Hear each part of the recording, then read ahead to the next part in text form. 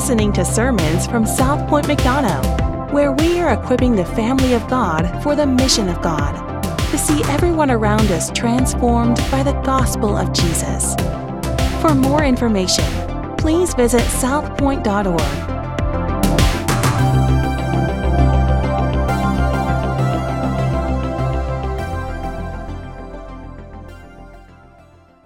All right, so as we transition to move into the book of Luke, we've been in Luke for several months, and here's what I want to think about first. Have you ever thought, man, I wish I would have invested in something sooner? I wish I would have invested maybe even before the pandemic started. Who would have loved to have invested in Zoom? Because many of us, it was like, I've heard of that. Maybe my work used it occasionally.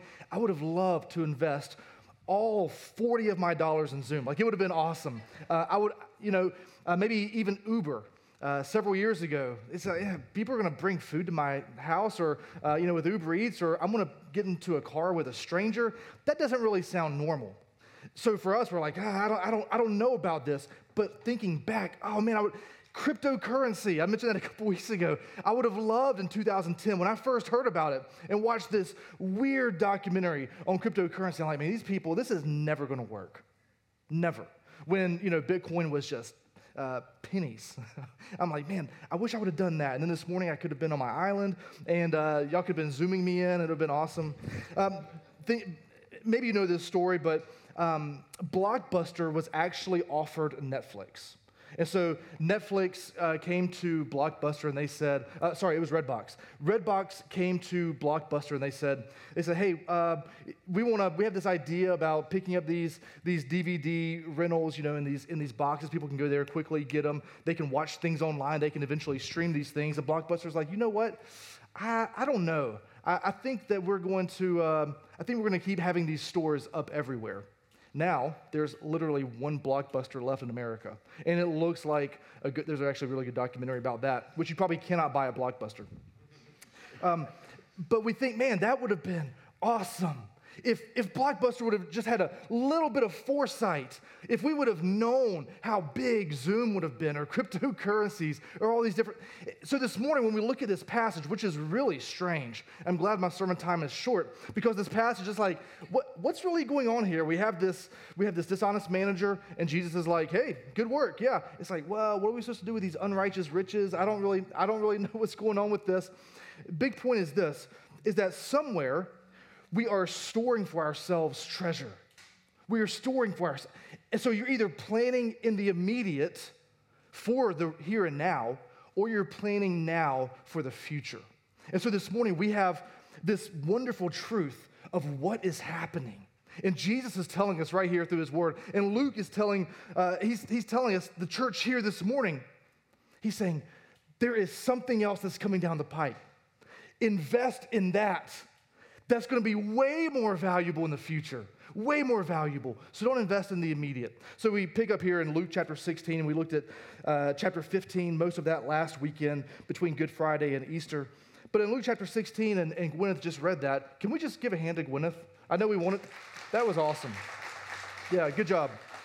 That's taxing. But the thing we see here in these first 9 verses, in this story that Jesus tells in this parable, we see that your treasure is either in the present or it's in the future. It's either in the present or it's in the future. And so we have this manager here, and he is on the verge of losing his job. And this, maybe your translation says steward. It's the same kind of thing. It's somebody who's responsible for the riches and the wealth of the owner. And so this steward, he's been bad. He's losing his job. Look at verse number 3 with me, if you would. And the manager said to himself, man, I'm about to lose my job. What shall I do since my master is taking the management away from me? I am not strong enough to dig, and I am too ashamed to beg. In other words, he's saying, my manicured hands, my soft life, this is extra moisturized. I can't do that. I'm not strong enough. I can't do real work. So notice what he does. Verse number 4. I have decided what to do so that when I am removed from my management, people may receive me into their houses. He says, okay, so I'm going to go and I'm going to take the accounts of these folks. It's insider trading. He says, just so you know, everything's about to hit the fan, and he pulls a Martha Stewart, and he says, okay, so verse number 5, so summoning his master's debtors one by one, he said to the first, how much do you owe my master? And that guy said 100 measures of oil. pretty decent amount of oil. He said to him, take your bill and sit down quickly and write 50. So he gives this guy a buy one, get one free coupon. Verse number 7, he said to another, and how much do you owe? He said 100 measures of wheat. So that's a lot more money, hundreds of thousands of dollars in our currency. He said to him, take your bill and write 80. So he gives him a 20% discount. Now we would think, why is Jesus like, okay, he's about to blow this guy up. Like, yeah, this is wrong. This guy shouldn't be doing this. But notice what the master says in verse number 8. Notice also, this isn't Jesus saying, yes, we should all do this. We just finished tax season. Yeah, try to get that, wiggle your way around the law. No, get your taxes as low as you possibly can. Just do it legally. But notice what the master says here in verse number 8. The master commended the dishonest manager for his shrewdness. He commended him. The master doesn't say, thank you so much for helping me to lose all this money. He doesn't say what you did was filled with integrity. He says what you did was filled with ingenuity. So every parable has usually at least one point. This parable has just one point. Okay, so let's not read into, okay, so how do we apply verse 4 by itself to our lives? How do we take verse 5 and out of context, and we can't allegorize every single thing. That's why this parable is so weird, it's so strange. If you want to go read some commentaries on it, help yourself. They're in my office back here. But just know the one main point of this parable, the one thing that Jesus is trying to communicate is that this man was resourceful. He was ingenuitive. That's the one thing that he's saying. Notice in verse number 8, he commends him for his shrewdness. For the sons of this world, notice we have here two things, the sons of this world, and secondly, they're more shrewd in dealing with their own generation than the sons of light.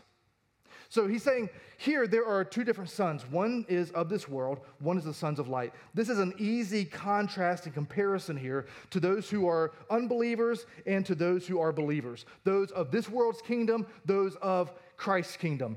Notice in verse number 9 what he says. And I tell you, make friends for yourselves by means of unrighteous wealth. It's like, okay, so are we making money unrighteously? Notice what he's saying. We have this comparison, sons of this world, sons of light. And he commends the sons of this world because they are using the resources of this world, what he calls right here, unrighteous wealth. In other words, he's saying, I'm not talking about the kingdom to come right here. I'm not saying, hey, take the riches of heaven. He's saying, take the riches of this world in the same way that the sons of this world do and use them. Utilize them well. They use their resources way better than you as sons of light do. So he's saying, while you are in this world, take your treasure and store it up for the future. Look ahead. Use what you have. Be shrewd about your decision making. He's not saying for clarity's sake, he's not saying make money dishonestly. He's not saying make money unrighteously. He's saying be shrewd, be wise, be kingdom shrewd in the way that you're using everything at your disposal. And specifically, he's talking here about money, cash, dollars, cash and coins that we have all at our disposal. He finishes the end of verse number 9. Make friends so that when it fails, they may receive you into the eternal dwellings. Notice Jesus doesn't say, if your money all runs out, if your money fails. He says, not if, but when. Because eventually, what you have here on this earth, the resources that you've been given, they are going to be over. For whatever reason. Maybe it's because the stock market crashes. Maybe it's because you made a poor investment. Maybe it's because you lost your job. But eventually, for all of us, we are going to die. The riches that we have in this world, they are going to be over. And so Jesus says, you as sons of light, take those principles that the sons of the earth use so well. Use your money, your dollars, for the sake of the kingdom, so that when life is over, he says, they may receive you into the eternal dwellings. In other words, make friends that are going to welcome you into heaven. Invest in other folks' souls. Because where your treasure is, there your heart is also. That's the point that Jesus is making here. So your treasure is either in the present or it's in the future. Then we see, secondly, verse number 10. And Jesus here helps to define and explain and apply this parable. In verses 10 through 13, he says this, that your master is either God or it's your money. Those are the two options here. Your master is either God or it's your money. Verse number 10, one who is faithful in very little is also faithful in much. One who is dishonest in very little is also dishonest in much. And for many of us, this applies not just to money, but it applies to things of the church. And for many of us, we're like, man, I want more responsibility. I want more power. I want to stand and teach and preach, and I want to have shepherding responsibility over people's souls. I get this a lot. And that's where we see that Paul writes to Timothy, and he says, make sure that your house is in order. Make sure that your soul is in order. Make sure that you are following Jesus well, and people are going to follow you. He says, begin there, in these areas that seem so mundane. And for so many of us, we think, oh man, if I could just have that position, or I could just have that title, then I would start following Jesus better. He says here, no, to whom much is given, much is required, and that is because you were faithful in just a very little. So be faithful with your family. Be faithful in your study of God's word. Be faithful in your neighborhood. And then Christ will give you more. Verses 11 and 12, notice what he says. And if you have not been faithful in that which is another's, who will give you that which is your own? So follow me here. He says, eventually you are going to be co-heirs with Christ. And everything in this world, we are going to rule and reign and own those things with Christ. So how can you think that Christ is going to give you his kingdom if you are not being faithful with what is not yours here and now? These are really hard words, friends, really hard words. But he says, right now, be faithful in the small things. Christ has given you just a piece, just a sliver of this. Be faithful in that, because one day we're going to be with him, co-reigning, co-heiring with him. Verse number 13, no servant can serve two masters, for either he will hate the one and love the other, or he will be devoted to the one and despise the other. You cannot serve God and money. Jesus doesn't say, hey, you shouldn't serve God and money. He says you can't. It is literally impossible. Either our money is king or Christ is king. Every financial decision that we make is a stewardship decision. It's a kingdom-minded decision. Every time we spend money, we're declaring who or what we worship. Are we being stewards of the resources that we have, or are we using those unrighteously? Because the way that we handle money has eternal significance tied to it. Hear me. I'm not saying, okay, we'll take this week's paycheck and give it to the church. Take every week's paycheck and just give it away. I think that'd be awesome. I mean, Jesus says that other places. We're going to see that here in a couple of weeks. But what that does mean is that we can invest dollars, and there are really good things that money buys. We need to buy food, medication, clothing, housing. We need to provide for our kids. We can provide all of these things. But brother or sister, don't think for a minute that you can buy your happiness in the here and now and sacrifice eternal pleasure with Jesus Christ. Because our hearts have been claimed by Christ alone, and money is an enemy, and it is a formidable enemy. It is a fierce competitor to what Christ has already claimed as our hearts and our lives. You cannot serve both of these things. Jesus says you must pick, because where your treasure is, there your heart is also. But then we keep going. If we look at verse number 14, we see that your hope is either in good work or it's in good news. And we have the Pharisees here who are always just kind of lingering around. We love these guys. The Pharisees who were lovers of money. So again, Jesus, this parable about this steward is not just random. This explanation of it about being faithful is not just random. He says here the Pharisees, and Luke calls them out as who were lovers of money, heard all of these things, and they ridiculed him. They loved their money so much that word ridiculed literally means it turned their noses up at Jesus. They loved their money so much, and Jesus just got through saying, you can't serve both. The Pharisees were really good at convincing people that they were holy.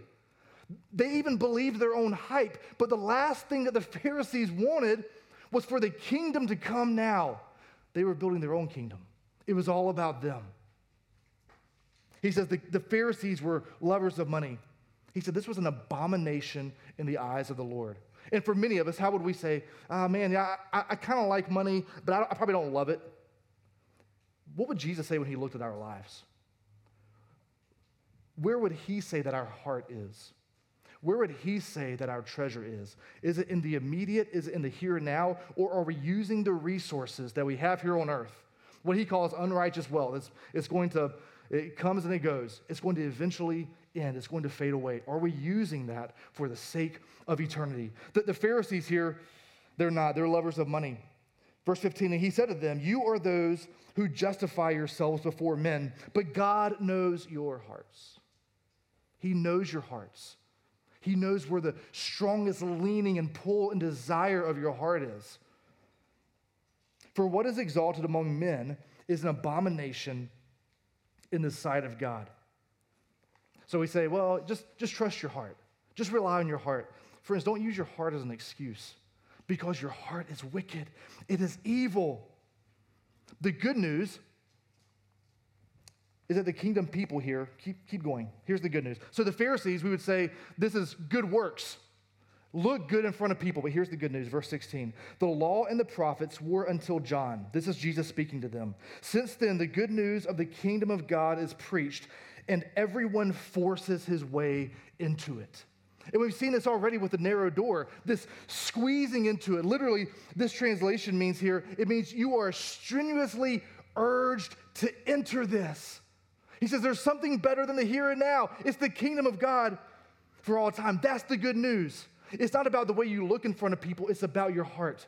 Run to Jesus. Look to Jesus. Give him your heart. The issue is not what you do on the outside with your money. The issue is the fact that Jesus wants your heart. And when he has your heart, he's going to transform the way that you live. He's going to transform your generosity.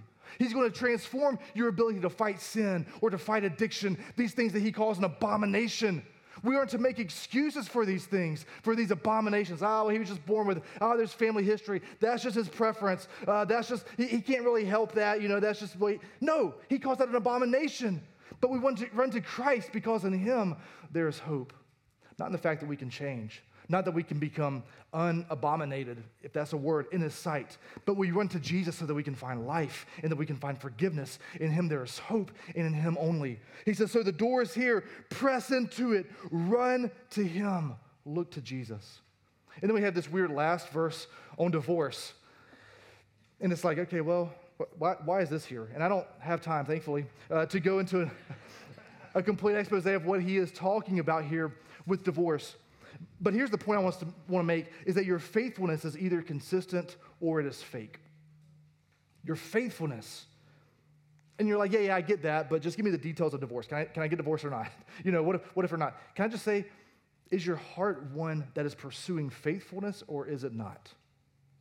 Jesus is speaking here of the overflow of that heart. And you see, the Pharisees, they sought to undermine marriage.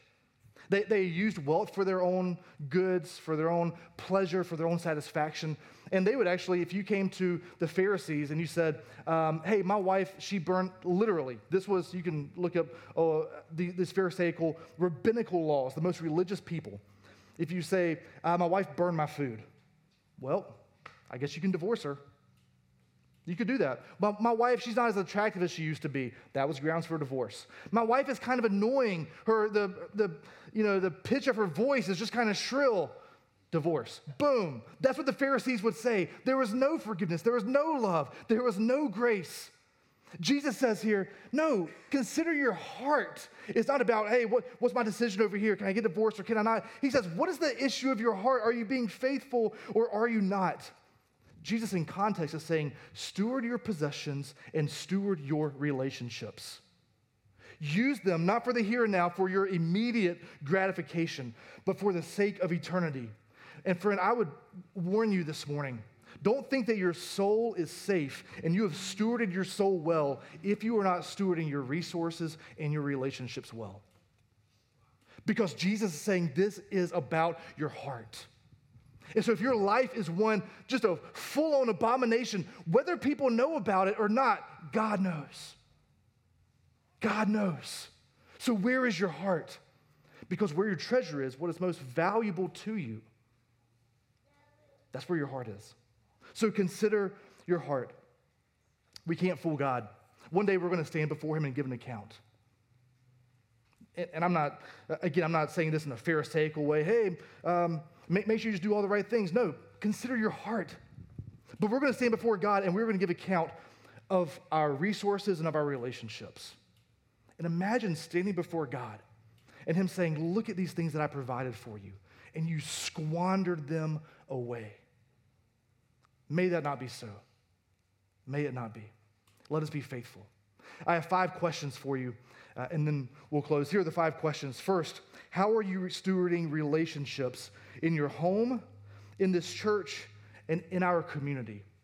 Either you're acting as an owner, and these are for you, and you get to say yes or no to them, or you are a steward. You are this understudy, this under-shepherd, and you are being faithful to the Lord who owns these. Secondly, and you can take a picture at the end, all 5 of these will be up here if you want to discuss these with your family or with your life group. Secondly, do you worship your money, or do you worship with your money? You're doing one or the other, according to Jesus. The dollar bill says, in God we trust, but often we turn that into, in this God we trust. So what are you doing with your resources? The third question, what is the deep idol that your money serves? Because for many of us, you're like, I don't worship money, but we're spending our money on things that give us status, that give us pleasure, that give us fame or beauty, that give us some sort of identity, that give us, see, maybe you're like, I don't spend that much money, I just save it. Why are you saving it, friend? Well, for a rainy day. I'm saving it for something happens. And that's good, but are you saving it for the sake of security rather than using it and investing it now?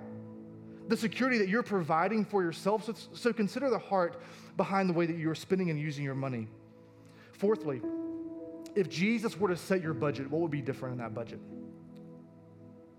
This question stinks.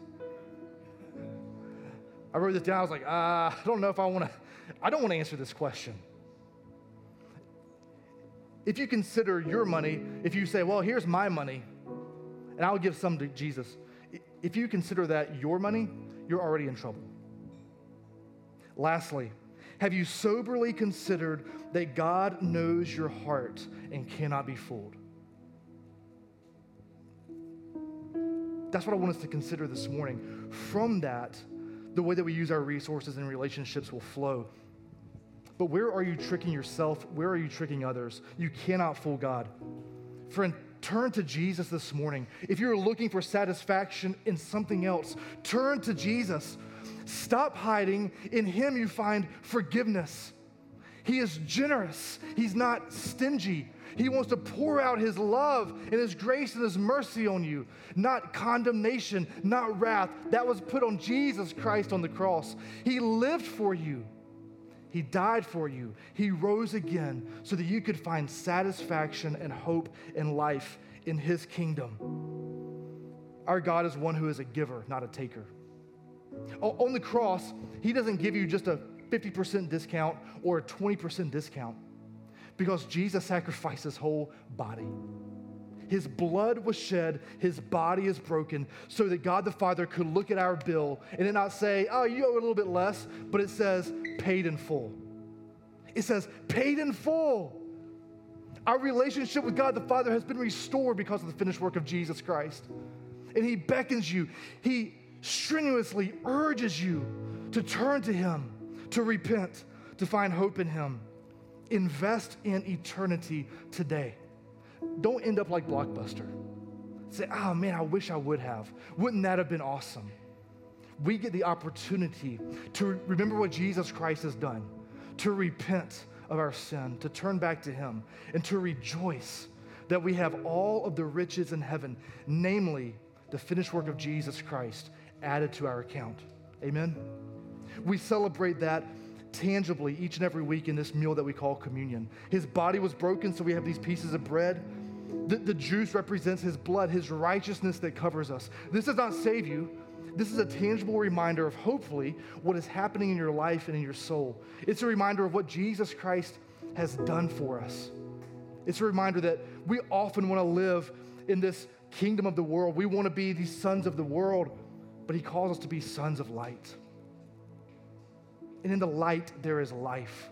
So step into that light this morning where nothing is hidden. This is for those of us who are believers, those who have put our faith in Jesus Christ and him alone.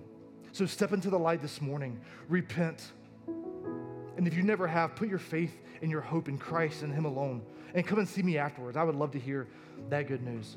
So family, this invitation is open for us who are in Christ. So join me now, if you would.